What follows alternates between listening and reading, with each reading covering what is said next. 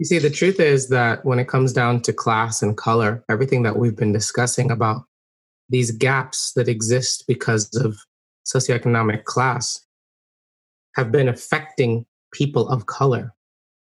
The truth of this Black Lives Matter moment is that all of these disparities are communicating to Black and Brown communities and Black communities in particular that they don't matter enough to be given the resources to bridge those things that have been caused by a history of violence and discrimination and systemic racism. When the man said, "You are choking me," and he cried out, "I cannot breathe." Did your heart break? Does your heart break now?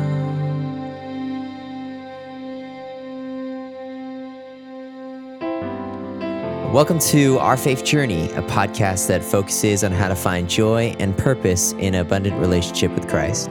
My name is Gerald Chang, and I've noticed that most Christians today struggle to develop a personal connection with God.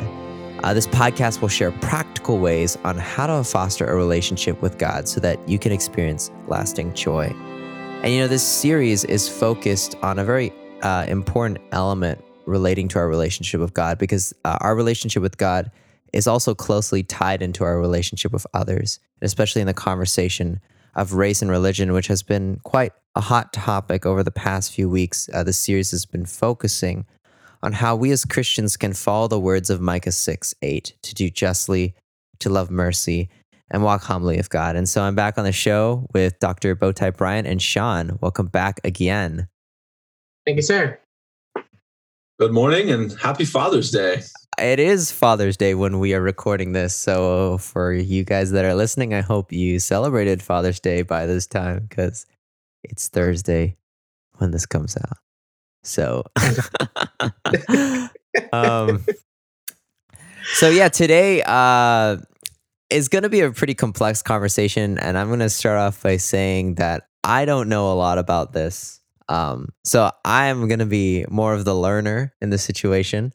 And, Bowtie Bryant and Sean are going to be my teachers today. So today we're talking about class and color, and, just talking about the relationship between these two, and recognizing that, the disparities of the African-American community are more than just, like we talked about, the police and the prison system. And we're going to delve into some other areas in life. So I'll just let Bowtie Bryant take it away. What are we going to talk about today? That's wonderful. Hello, everybody. Bowtie Bryant here.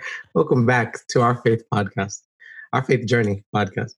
I'm not a great host. Thank you, Gerald. It's great because I think that, we're all kind of learning about these things. Sean and I, having a clinic in an impoverished area, become so familiar with all of the different complexities. And I think that what becomes meaningful for us as Christians is the fact that we're following a God who has bridged the gap. That is always the call, even from the Old Testament. Whom shall I send? Who will go for us? The Lord's eyes are looking to and fro, and who can be able to intercede.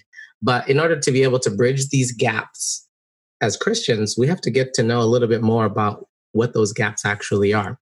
So last week we talked about this idea of defunding the police, and money seems to be what you can follow consistently to be able to kind of figure out where problems lie. And so we ran across this interesting infographic, you can say, by Ben and Jerry's that they posted on their Instagram, kind of articulating what exactly it means to defund the police. Those of you who are listening, which is only the audience of this podcast, since there's no video, Gerald, it'd be good for people to see our faces. I took a shower this morning for that. I did not. So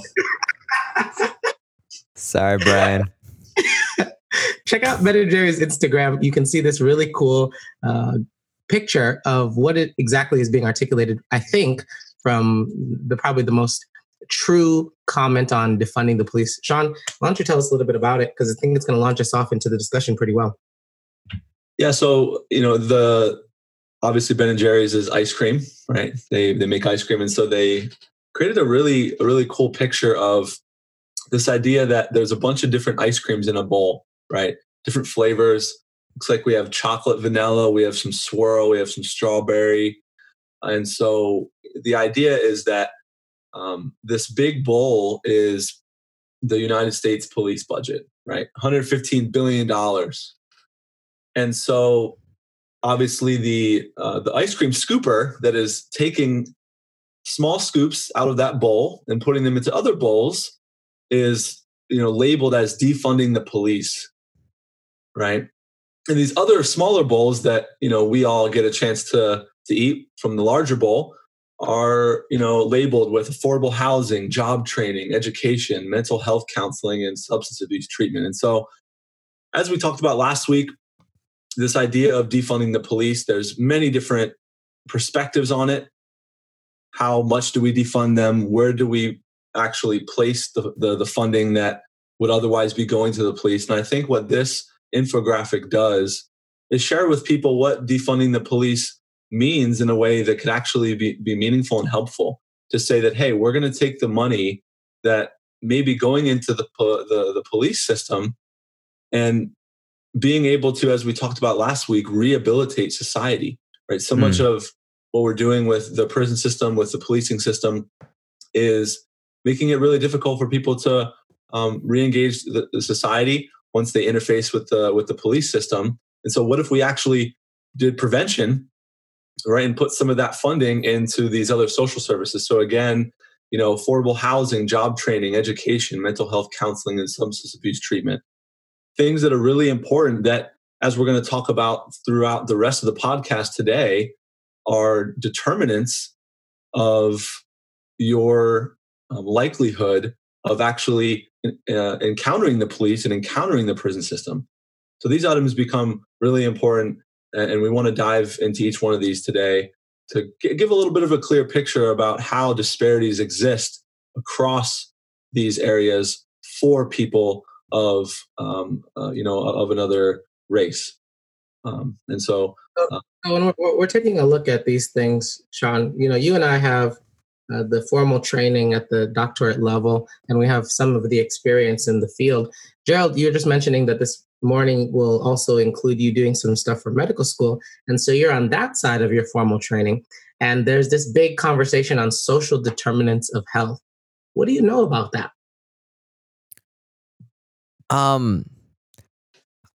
I am not super familiar, but at least from my understanding, coming from a middle class Asian American family, I think what I was told is that, as long as you work hard, you can accomplish like the American dream, right? That's the narrative of America. But the more I've learned in college, there's just other factors that I don't think about. Like, for example, the type of occupation I have, the type of health services you have access to, the type of education that you have access to, even the culture you grow up in. There's just so many things that I don't take into factor. And so for me, I think those combined sets of things, probably made it easier for me to achieve the path of medicine per se. Not to say that I didn't work for it, but to say that the path was easier for me to go along. And I recognize I need to be more aware of these different factors, because to simplify this whole discussion as in, okay, to get out of poverty, you just need to work hard, I feel is too reductionistic of a picture. So yes, that's what I would say on that. No, it's a good commentary, because I think that what we all get to learn in our formal education is things are a lot more complex than they seem, right? Especially within the context of social determinants of health and basically quality of life, which is basically just simply saying, when people come to us as healthcare professionals, there's only so much we can do. What's the statistic again, Sean? Besides healthcare, what do these social determinants of health actually contribute to the quality of life? Yeah. So when it comes to overall health, only 20% of our actual healthcare that we have, right, that actually influences our overall health is by the healthcare professionals that are providing health for us. So that's talking about doctor visits, dental visits, right? Even hospitalizations and all the time that people interface with the health systems. Only 20% of all that care is actually contributing to someone's overall health. And 80% is determined by what we call social determinants of health. These factors outside of the direct interface with the healthcare system that really influence health disparities and ultimately overall health. Mm-hmm. So basically, if your life was a pie, right? 20% of that pie, which is the good. Let's call this pie the good life. If you want the good life, only 20% of that pie will give you the good life based on healthcare, right? 80% of the good life is based on these things that we're going to be talking about today. And so healthcare is our immediate context. And so we're going to start with that as our entry point. So what exactly is the relationship between this good life pie and healthcare, Sean? Well, there's, as we're asserting, and as lots of research has been done in the recent years, that there are health disparities between the races, right? What's a health disparity, Sean? Well, health disparities, if we, dive a little bit deeper into it, health disparities are really, they're differences in health that are closely linked to social or economic disadvantage. So health disparities negatively affect groups of people who have systematically experienced greater social or economic obstacles to health. So for example, if we look at statistics like hypertension or heart disease or heart failure, these chronic conditions, right, have disproportionately affected the African American community, more so than any other ethnicity or race in the United States. And so that is what we would simply call a health disparity. Okay. Now, how we get to that health disparity is very interesting. So there is a connection between this disparity that exists and socioeconomic status or class, right? And so, simply put, economic status or class is just, the neighborhoods you live in, the city that you live in, how much money you make, the schools that you're able to put your kids in, right? It's a measure of all these different things that make up socioeconomic status or class. And so this connection between class and health disparities really is linked by an amalgam of many different factors called social determinants of health. And so if you imagine, not everybody who has health disparities, right?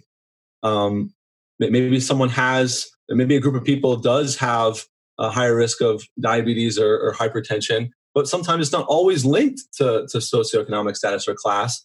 But if it is, there's many times what we call the social determinants of health that really come into play. So social determinants of health include your education, your occupation, your income, and your residence. And this is somewhat of a cycle, because if you think about, where somebody lives, right? If you want to start, someone is born today. One thing they don't get to choose is where they live, okay?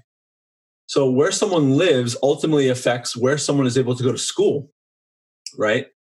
Many people, if you live in a certain zip code or a certain school district, you are required to go to that school.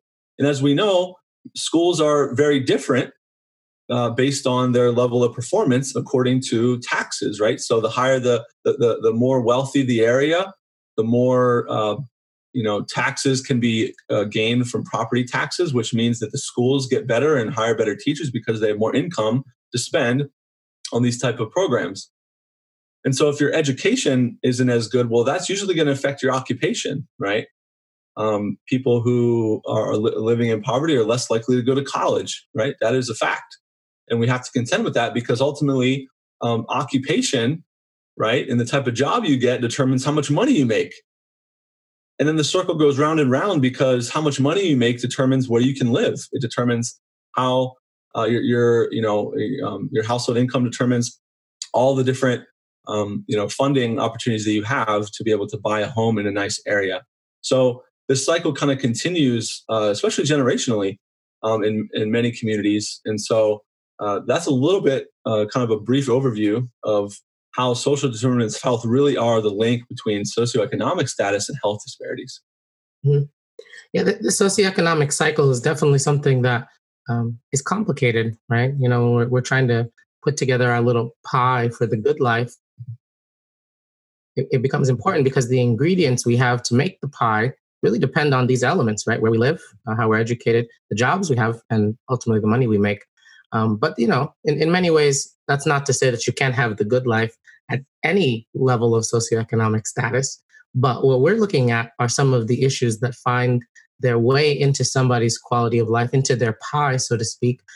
Especially now, we're going to just go into the issue of education, right? So we talked about where somebody lives and zip code, which then affects education.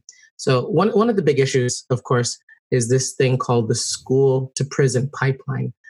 Gerald, did you mention that you had heard about this? You know about this? When did you encounter that? Was that just in our conversation here, or you had been reading about it previously? No, I think it was just in our conversation. Yeah, so I'm pretty unfamiliar with this term and what it means. Well, let me ask you, where did you go to school? What's your story? You grew up Cali boy. I mean, yeah, I don't think I really understood the public school system, right? Because I went to private school, I went to Adventist education, Christian education. So Right. these type of things like, am I going to pay for this or that was never a question in my mind. And so I think that's where it's hard for me to relate with someone who, let's say, you know, the argument is, oh, we still have public education. Everyone has public education, but is the public education equal across the board? And like we're saying, no, it's not. And why is that the case? That's where things become complicated. And I don't think my educational journey really addressed that. I think I was in a nice bubble, and recent events and college has slowly started forcing me to get outside of that bubble. My Mhm. experience is not the experience of all Americans, or if not most Americans. So yeah. And let me also say, speaking as a black man, it also is not my story as well. I grew up in a middle class family, and it was public schools, but it was one of the best public schools actually in the area. And I definitely had opportunities to have access to some of the best resources and organizations and opportunities also in my educational experience. And so it's interesting because now, Sean, maybe you kind of rounded out. What was your time? Yeah, so my educational journey, very similar to you guys. I think one of the interesting differences is that the school district that I lived in had two different high schools, right? I know that in California, there's, LA Unified and Pomona Unified, and all these schools, districts that have, hundreds sometimes of high schools in these school districts. But our school district just had two high schools. And for me, I went to the predominantly white school, and there was a predominantly Black and Hispanics high school. And so for me, at a pretty young age, I got to see, because these were our rivals in sports, right? Like we played, basketball, football against these guys, and I grew up playing against them. So I developed friends that went to the rival high school by getting an opportunity to play against them over the years. And I realized pretty quickly that the experiences weren't always the same. There's this story that while it's not directly related to education, is related to sports. But I think it could provide a pretty good example of what we're trying to share. Is our high school was able to fund a weight room just for the football team, right? Well, what happened over a couple of years is that the other high school said, well, we don't have that. Well, a lot of people in our high school said, well, we built this with our own funding, right? And kind of use that to say, well, hey, we shouldn't use taxpayer money to pay for a weight room at your school. You should do the fundraising. Well, this community wasn't as affluent, right? And it's not just, as we're mentioning, just based on race or ethnicity, but objectively, the school district was a little closer to the city, so it wasn't an area that had as much money, right? The kids who went to the high school, their parents weren't as well off, and so they were unable to raise the funds, and so the school district ended up actually paying for the weight room. And of course, this became a big issue because it's the same thing. One group is saying, the affluent group is saying, hey, pull up your bootstraps and figure it out just like we did, without taking into consideration these realities of disparities, right? And obviously, this happens not just in sports, but all across the board when you look at school districts where one school has a lot of affluent people in it, that have a lot of money, and another school in that same school district doesn't. Where do you think the resources are going to go? They're going to go to the more affluent community that pays the higher property taxes. But again, because of that reality, the equality of education is a fallacy. Can I chime in real fast? I remember one documentary that I think opened my eyes to this, and maybe I'll put in the show notes. A documentary called Waiting for Superman, or at least in 2010. And it followed the journey focused on 5 students in the American public system. And I was shocked because like things like school lottery, like people want to go into this good school and they all sign up for this lottery. Only like 10% of the people who sign up get in, and they're like waiting for a lottery ticket to determine their future. Yep. And talking about schools that kind of like bottom out, like 50% of graduates don't graduate. It's like known statistically that when they go into the school, like most likely they won't graduate. A higher increase of, like we talked about, the school to prison pipeline. And so I think my knowledge extended there, but I realized after I watched that, wow, like there's so much I didn't realize that people face on a daily basis. Just trying to get a good education is not as easy as studying hard and doing well in school. Yeah, and I think that what we can appreciate, and I hope that it's where we kind of land with our conversation today, is that when you're in a bad situation, all you see are bad options, and so you make bad choices.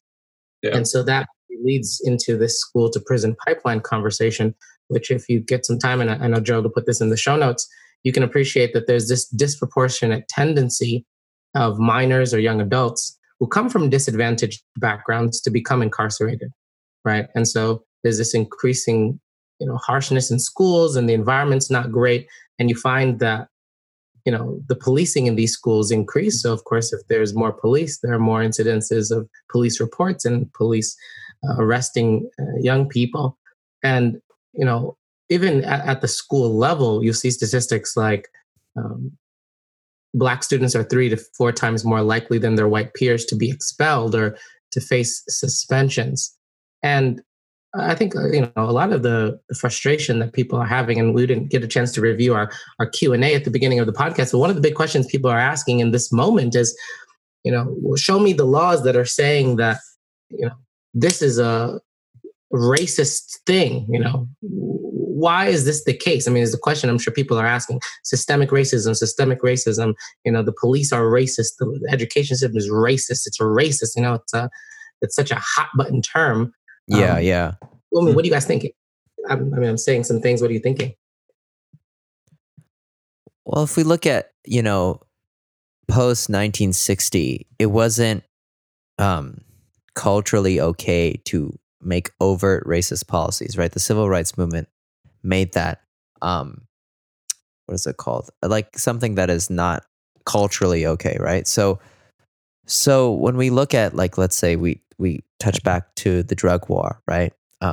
Evidence shows that was used as a means in terms of inflicting Black Americans, but it wasn't overtly stated. And so that's where the conversation becomes more complicated, like we're describing, because for us to understand these disparities, we have to really understand the sources and understand that while there might not be overtly racist language, there might still be racial reasons as to why these disparities exist. Mm-hmm. Which leads us very nicely into the issue of gentrification. Gerald, tell us about that. Well, again, I'm not too familiar for this term, but what I do understand is that just an area that is poor or a lower class neighborhood is where you renovate and improve the area, so it just accommodates more to the middle class. And I think what my understanding is that when you increase the cost, it kind of displaces those who are poor. Like for example, at least from what I can remember, in like NorCal, close to big tech, right? I forgot Silicon Valley, right? The level of poverty there is astonishingly so high, like $150,000, and you're considered lower class. And so it's high, and so that it really forces out those who are poor and causes displacement on these people not sure where to go now. So Yeah, no, it's good. I just wanted to kind of hear how it's been ruminating in your mind, because you bring up the fact that there is a history whereby, redlining, subprime loans, individuals who are already in a bad situation are given bad options, right? And these bad choices, which is all that are being presented to them, find them in even a worse situation. Sean, I see you nodding your head. No, yeah, it's just I had a really intimate experience with getting to know this idea of gentrification when I was spending my residency year in Richmond, Virginia, at Virginia Commonwealth University, and it was really interesting because VCU it sits in the center of Richmond, and of course, over the years, universities they expand, right? They expand their programs, they build new buildings, right, to be competitive with other universities in the area. So what happened is that the university it expanded so much that all of the housing that was originally in the city became too expensive for the community of people who live there to afford it. And so all of that housing ended up becoming student housing because landlords can now raise the price because they can say, hey, this is in close proximity to the university. The property value goes up, right? They get their house appraised and then they make renovations, right? And then those renovations are way too expensive for the people that used to live there to be able to afford it. And so, not just renovations. There's whole community blocks that get destroyed in gentrification. Now, gentrification, again, is a great way to restore parts of the city, right? And attract tourists, attract people that have money. Because again, as Brian mentioned, it's a money game, right? It's all about taxes. It's everything we're talking about with the police and why it's so difficult to consider redirecting funding to the police. It's all that these things cities are struggling with. City councils are taking heat by their constituents and their residents to say, hey, we need to generate some income. How can we do that? And so again, whole city blocks get destroyed because then someone will buy up all these properties from someone. They'll destroy a whole block and then they'll build a huge apartment complex and then they'll charge way more per apartment than someone could charge otherwise. And so in Richmond, Virginia specifically, when this happened back in the 70s and 80s, it displaced a whole community of people to an area that had no fresh fruit and vegetables, no access to bus lines. All there was fast food, right? And so we see these food swamps and these food deserts developing, which again, the question becomes, well, health disparities become a problem. right? How can someone get a job if they don't have access to transportation to get there? If there's no bus lines? Now, these things have developed over time, but of course, the years that it takes to approve a bus line, to build the bus line, and to get all that going, just that one aspect, if you could imagine, takes years, which sets a whole community behind. Because not only did they have to move and relocate, but they had to, many of them, go jobless for a time while this transition occurs. And so it is one way that a community of people could be trying to, climb out of the ditch while other people are climbing the ladder. And that this all contributes to the disparities that exist. And I think we really need to be sensitive to that. It's not fair to say, hey, this is something that happened 30 years ago. But every tick along the timeline makes huge waves. Every drop in the bucket makes huge waves. And we need to be sensitive of those realities that are, have affected our communities. And because of what happened in the past, it can currently affect the community today. Correct. Especially as Christians, right? Because as was referenced in the last episode, Christ comes along and in John 10:10 says that he's come that we may have life and have life more abundantly. And so the idea that we as Christians are, as his body, seeking to improve the quality of life for individuals now as we prepare for the future, right? The future reality of heaven and the elimination of these issues of poverty, of pain, of pestilence.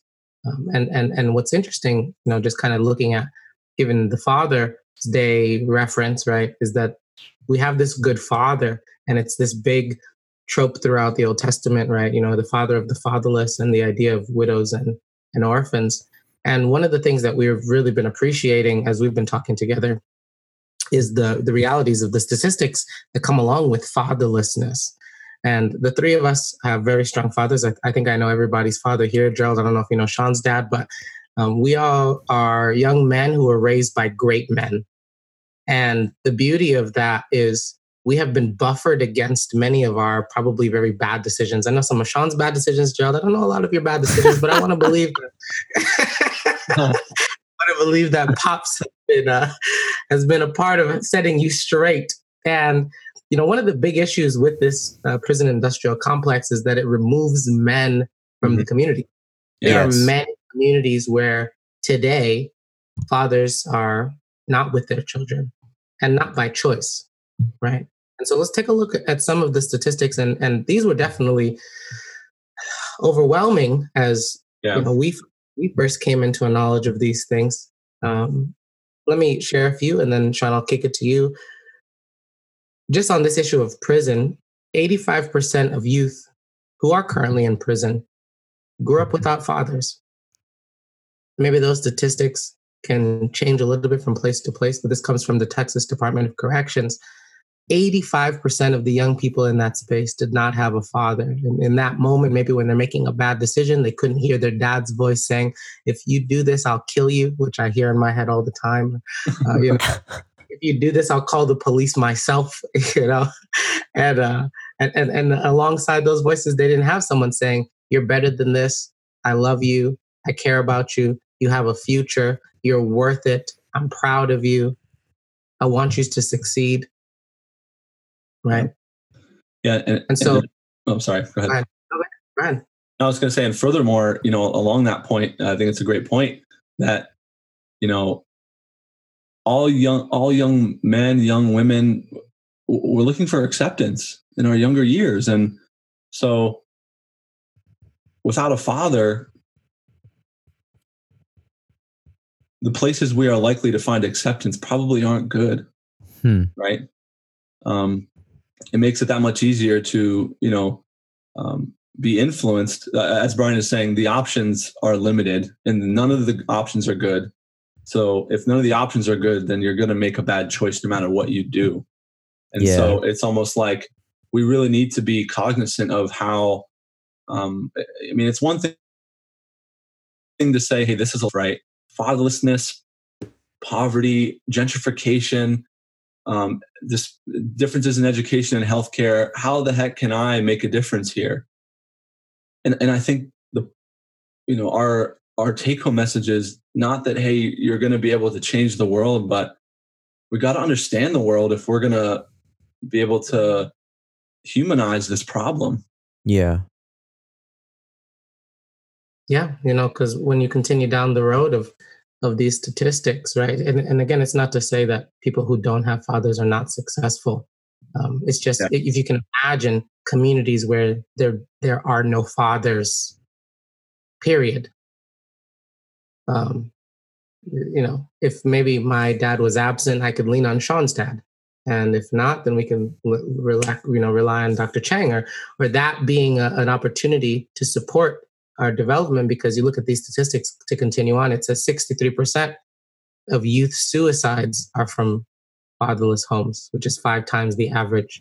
90% of all homeless and runaway children, 90% of kids who are homeless on the street do not have fathers. 85% of all children who are having behavioral disorders come from fatherless homes. That's 20 times the average. 80% of rapists who have anger problems, 80% of rapists, like there's no way to ignore that relationship exists. 80% of rapists who have anger problems come from fatherless homes. 71% of all high school dropouts come from fatherless homes. Children who don't have fathers are 40% less likely, let me say it the other way. Children with fathers are 40% less likely to repeat a class. If you have a dad, you're 70% less likely to drop out of school. If you have a dad, you're more likely to get A's in school. If you have a dad, you're more likely to enjoy school and to enjoy extracurricular activities, which are all part of what have made us better citizens. And the realities of these issues, even going before the prison system, is that you come to find that, 70% of the youths who end up finding themselves into drug-related institutionalization come from fatherless homes. And it becomes so important for us to appreciate the opportunity we have as a people who have been adopted as sons and daughters of the God of heaven. That being the lens by which the creator of the universe has chosen to engage us is because it's so important for us to have a heavenly Father who loves us and who is intimately involved in our story, because it's nearly impossible otherwise. Now, when we look at this American story and we talk about the American dream, right, we're talking about class and color. We're appreciating that the complexities of these relationships between class and color, race and religion are there. But the goal in many of our minds, and Gerald alluded to it earlier, is that we're all pursuing this American dream, right? And what we're trying to maybe appreciate here even more is that we cannot oversimplify the problem that poverty presents. Yeah, I actually want to chime back into the fatherlessness discussion, because I remember a statistic that was thrown at me was like, within the African American community, because we're talking about race and religion today, right? Like 50% of the fatherless homes involve African Americans, and then Hispanics 31%, and then Caucasians, white 20%. And so the dialogue is, saying, the problem with Black America is fatherlessness. So be a better father. Right. And it's like, nice. That, okay, maybe yes, that's a problem, but the solution is just not personal ethics. I think when we ascribe someone's problem as totally the result of their personal decision and personal choice, we fail to account for societal contributions and inequalities that also contribute to the picture. We're talking about oversimplify the problem.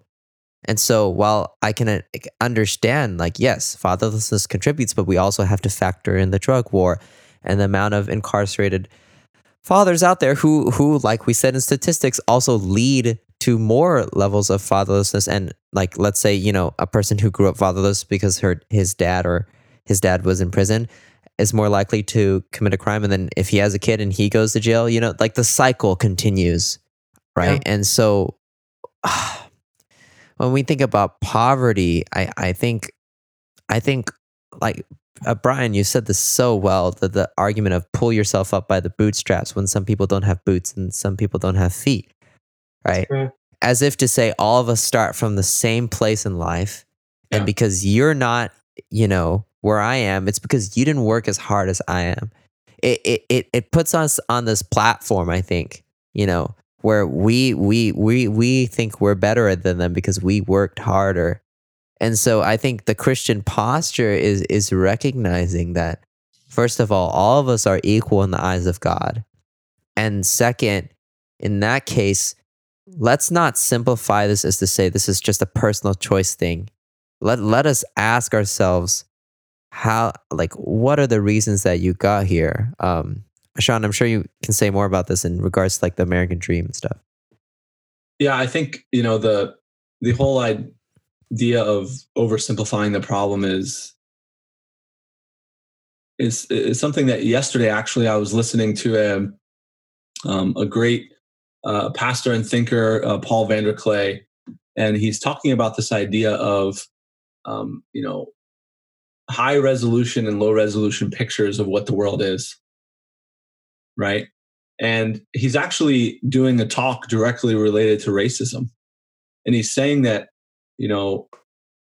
when we look at people, I mean, whether it's racism or poverty, it's these people over there, or that problem over there, or, right, I don't have this problem, right? If you have that mindset and you look at life with this really low resolution picture, which is unable to really delineate the difference between seeing someone who's in poverty and associating them with a certain, race, right? And so I think that's many times what happens. You have communities of people who they don't know people of other races and classes. They're not friends with them, Maybe the only exposure that a white person has to a black person is what they saw on Cops. Well, that's a really low resolution picture. And when someone sees that, they oversimplify what they see and say, oh, okay, this problem is related to this aspect of a characterization of a person on the outside, right? And so what he implores us to do is, in order to create high resolution pictures of our world, we must get to know people. We must, put ourselves out there and make sure that we are becoming people who not only know these issues from like some theoretical statistical level, but at a personal level. And what he appeals to is his church. He says that, he grew up in a space where there was a lot of African Americans, a lot of Asians, a lot of Caucasians. And because he grew up in that environment, he had a really high resolution picture of the character of people. And when he had a negative experience with someone from a different race, he didn't associate that negative experience with that race, right? Again, oversimplifying the problem. But because he had those experiences, he was able to take out the different nuances that made a person who they are, and not rely on those to create these huge pictures and these oversimplifications of what a class of people are and what and what the issues they deal with. I think a good example for me personally that made my experience more high resolution in this idea of poverty and really removed my insensitivity to this issue is when I started seeing patients as a clinician. Right. I think I shared a story about a patient who was in an HIV/AIDS clinic on the last podcast. But I think the overall theme here is that, even clinicians today, they, you hear them and they say, well, patients don't show up for their appointments. They don't take their medications, right? They don't comply with my instructions, right? Well, many of these, that problem is oversimplified, right? You've oversimplified the problem to a decision. Hey, this person decided not to obey me or decided not to take their medications. Don't they know that these medications help, impact their health, positively impact their health? I've been telling them about all the studies. I've been telling them about all the evidence, right? But the reality is the problem isn't just information. There are things warring against people making good decisions. right? And so one of the great things I also experienced through seeing patients is what they call poverty simulation. Is they actually put you in a simulation where, say, one person is the banker, one person is the grocer, and then eventually there's a patient, and they give them money. They say, this is your money for the week. You have to make, and this is the time that you have. You have to make decisions on what appointment you're going to go to. You're going to go to your kid's appointment for the doctor. You're going to go to your appointment. You can only choose one. What are you going to do? Right. And many times people don't feel comfortable enough to share that with their doctor because that, or that's just in healthcare, that's an example, share that with their doctor. And so because of this oversimplification of the physician or the clinician on the patient, it causes a whole break in relationship where the two never actually understand each other and never understand where they're coming from. And I think it's a direct result of oversimplifying the problem that we really have to avoid. And I think the more experiences we get with people that don't look like us, the people that don't come from the same background as us, people from different socioeconomic classes than us, we can really start to have a more clear picture of what the world is really like. Can I chime in from like a religious perspective, Sean? When you said the resolution thing, and you were saying, "Oh, that's their problem. That's not my problem," right? I mean, that's directly in contrast to the character of God, because technically the sin problem was our problem. Yep. It wasn't his problem, so he didn't have to do anything. He could have just wiped us out if he wanted to. He could just clean slate, right? But he chose to make it his problem, and therefore we have a responsibility as Christians to make other problems our problem. And then while I was thinking about this, I think with the internet comes a blessing and a curse. The blessing is that we're able to see problems that probably weren't seen before. The curse is that we see so many problems that it becomes overwhelming. Where do we start? Because there's like a gazillion problems in front of us, and I only have 24 hours in a day and 7 days of the week. Yeah. And so, at least for me, my journey is, okay, right now, I'm going to spend time understanding this area, especially with racial injustice and social injustice. And I'm not going to overwhelm myself to the point where I just get so overwhelmed with the darkness that I don't know where to go from here, right? But at the same time, there's this balance, right? There's this balance between like not even caring and like taking so much time to care that you just forget about yourself too. So other people's problems are our problems, and I think, which problems do we choose? I think that's also something that the Holy Spirit has to lead each of us on, because Brian can reach different people and solve different things much better than I can in some areas, and same thing as Sean. So but just at the bottom line is that we can't just discount other people's problems and relegate them to their personal choice and their decisions to get them out of that area of their life.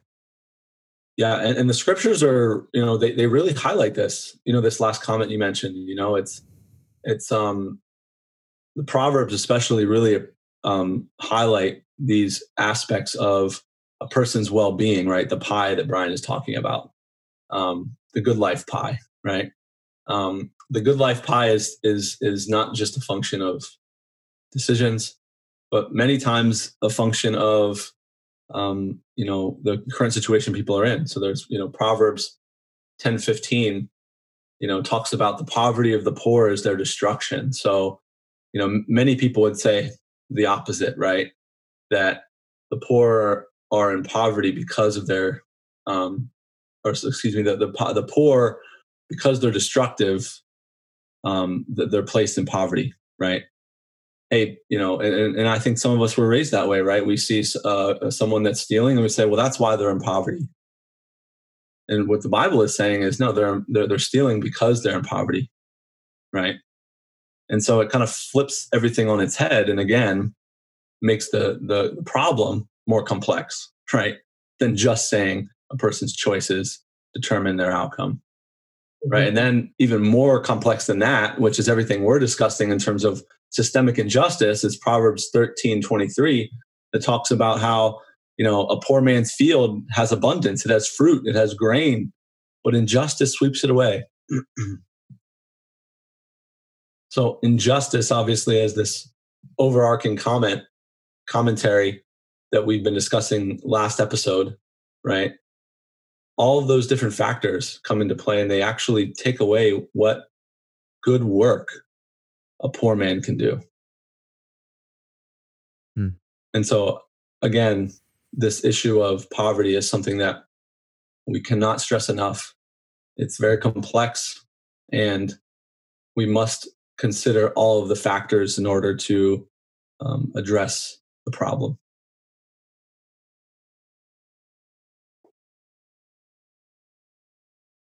It's definitely a difficult conversation because a lot of us are open to and trying to be honest about how we can participate in being more knowledgeable about these issues and being better Christians, right?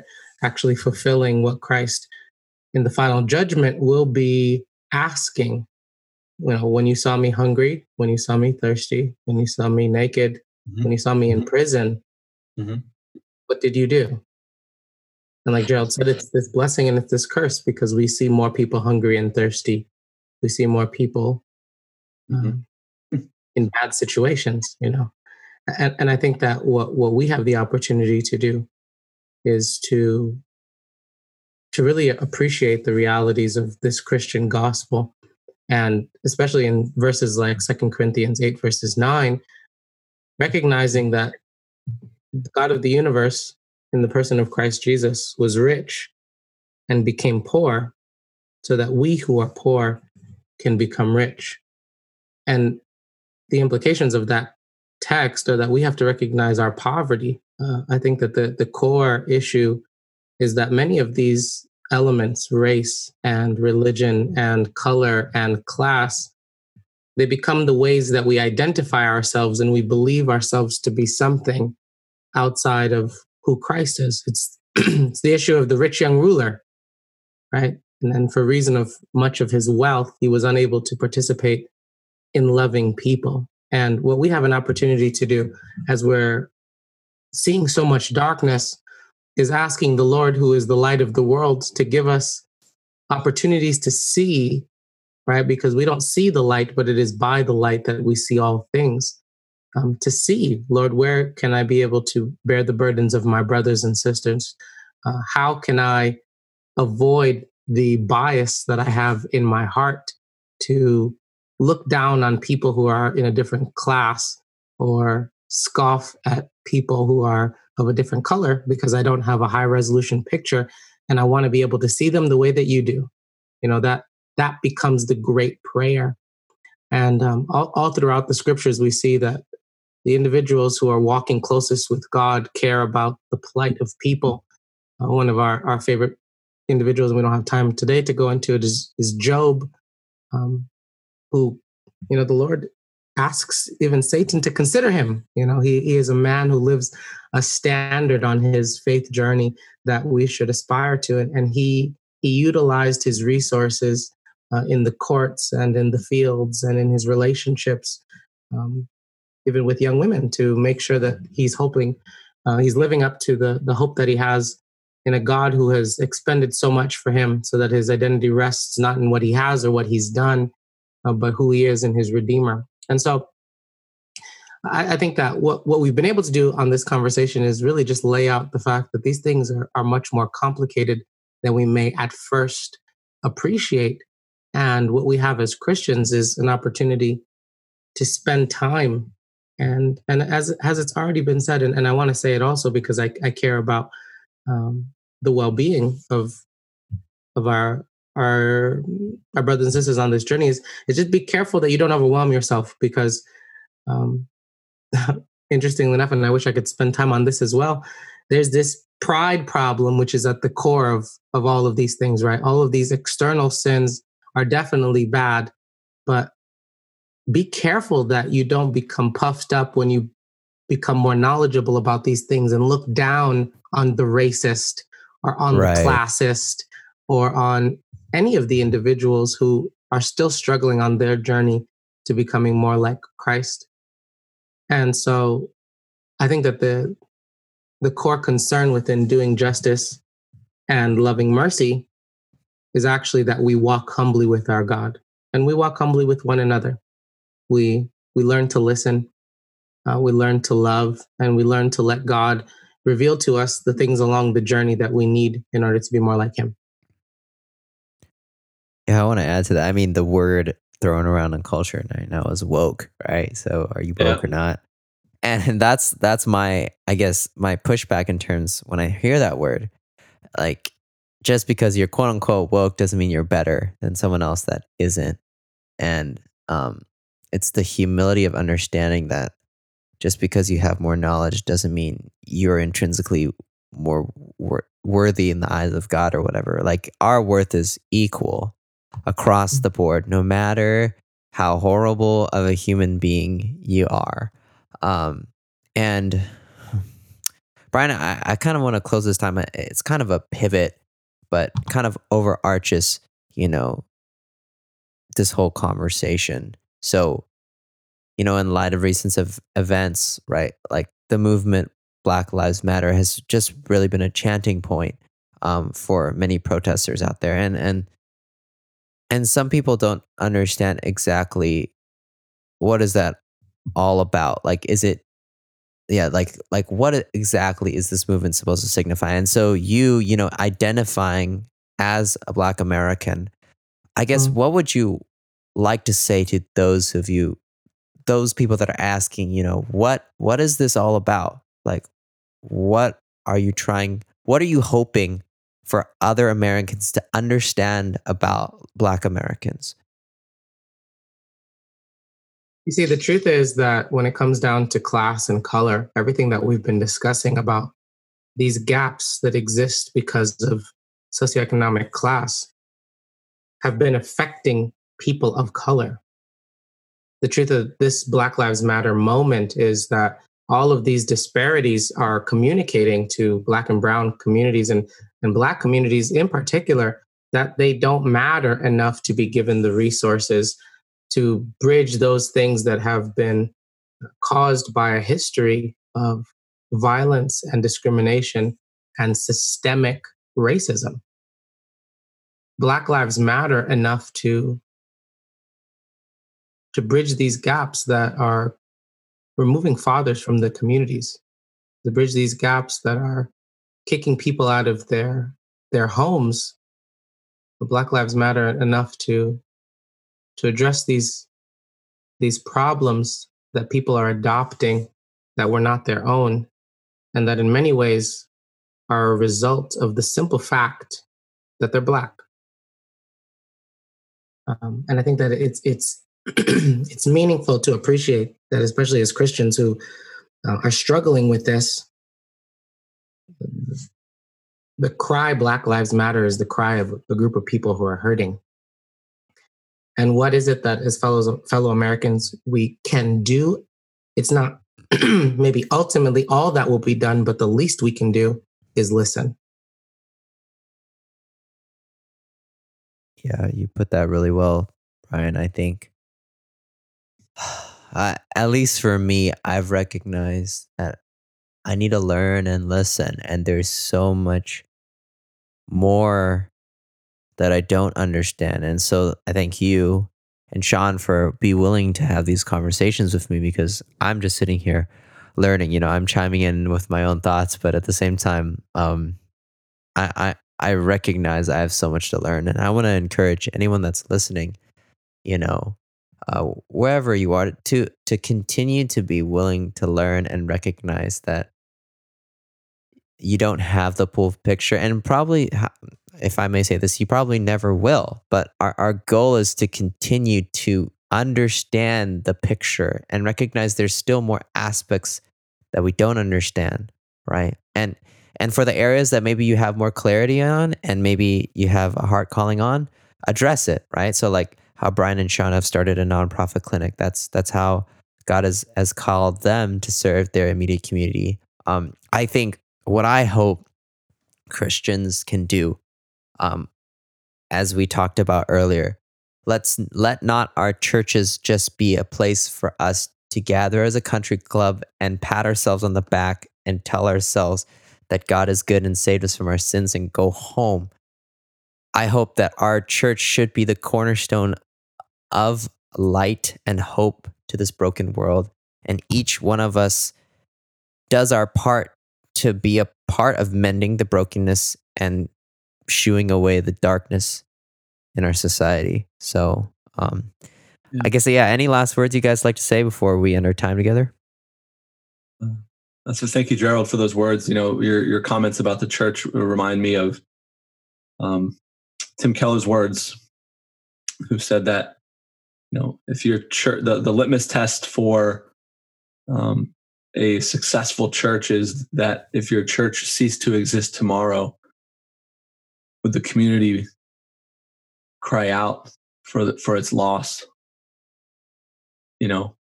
Does your church, is it so integrated into the community that we are solving all of these? We're helping to solve all these issues. We are bridging the gaps as Christ bridged the gap for us, exemplifying the love of Christ into the community, not just for ourselves. And so I think for most churches, the answer would be no, we're not doing that. If we failed to exist, I don't know if the community would actually lose much. Right. But I think that means it's a high calling that we have. And the calling isn't to be perfect, right? Because that, in a sense, would be a great feat to be able to accomplish. But as you're mentioning, the greater that we can serve our communities, the more lives that can find themselves rooted in the identity of Christ, and could find healing.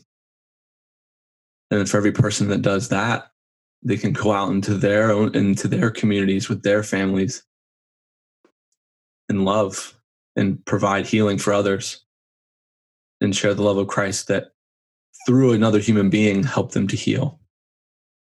And I think that is why Christ called us as human beings to deliver the gospel message, more so than angels or, the Holy Spirit, right? We are the vehicles by which the gospel is spread throughout all the earth.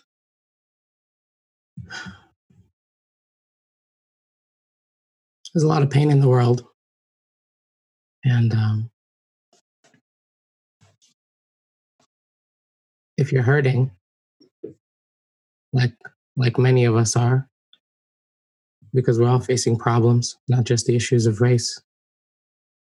It's also the issues of domestic violence, the issues that are happening not only in the Black communities, but also the Native American communities, the Latin American communities, even in white communities. The problem of sin is our problem, but God has made it His. And I just want to encourage you, if you haven't spent time drinking from the well that never runs dry, and you're feeling so overwhelmed with either guilt or with guile or just everything that's happening in the world, that you just ask God to fill you with His love and with His care. And my prayer for everyone who's been journeying with us and is continuing on is that you have friends, because I think the most difficult thing for any of us in this journey is to be journeying alone. Yeah. And so I'll be praying for you, and I'll be asking God to give you people who can bear your burdens alongside you, because truly the great gift of God is that He has intertwined Himself with humanity. And in redeeming us to Himself, He is also redeeming our relationships with one another. And we need that. And so I just pray that the Lord would be able to grant you good friends as you journey on this experience, and that you recognize that these issues we're addressing are the very things that stand in the way of good friendships and great communities. So may God bless us all as we're trying to figure things out, because I know for me, I'm hurting. And I'm grateful for my friends here who are journeying alongside with me. Brian and Sean, again, thanks so much for having these conversations. And hey, for those of you who are listening, I hope that these conversations can help you on your faith journey as you continue to process what's going on in the world. Next week, we're going to dive into the term is psychosocial pillars.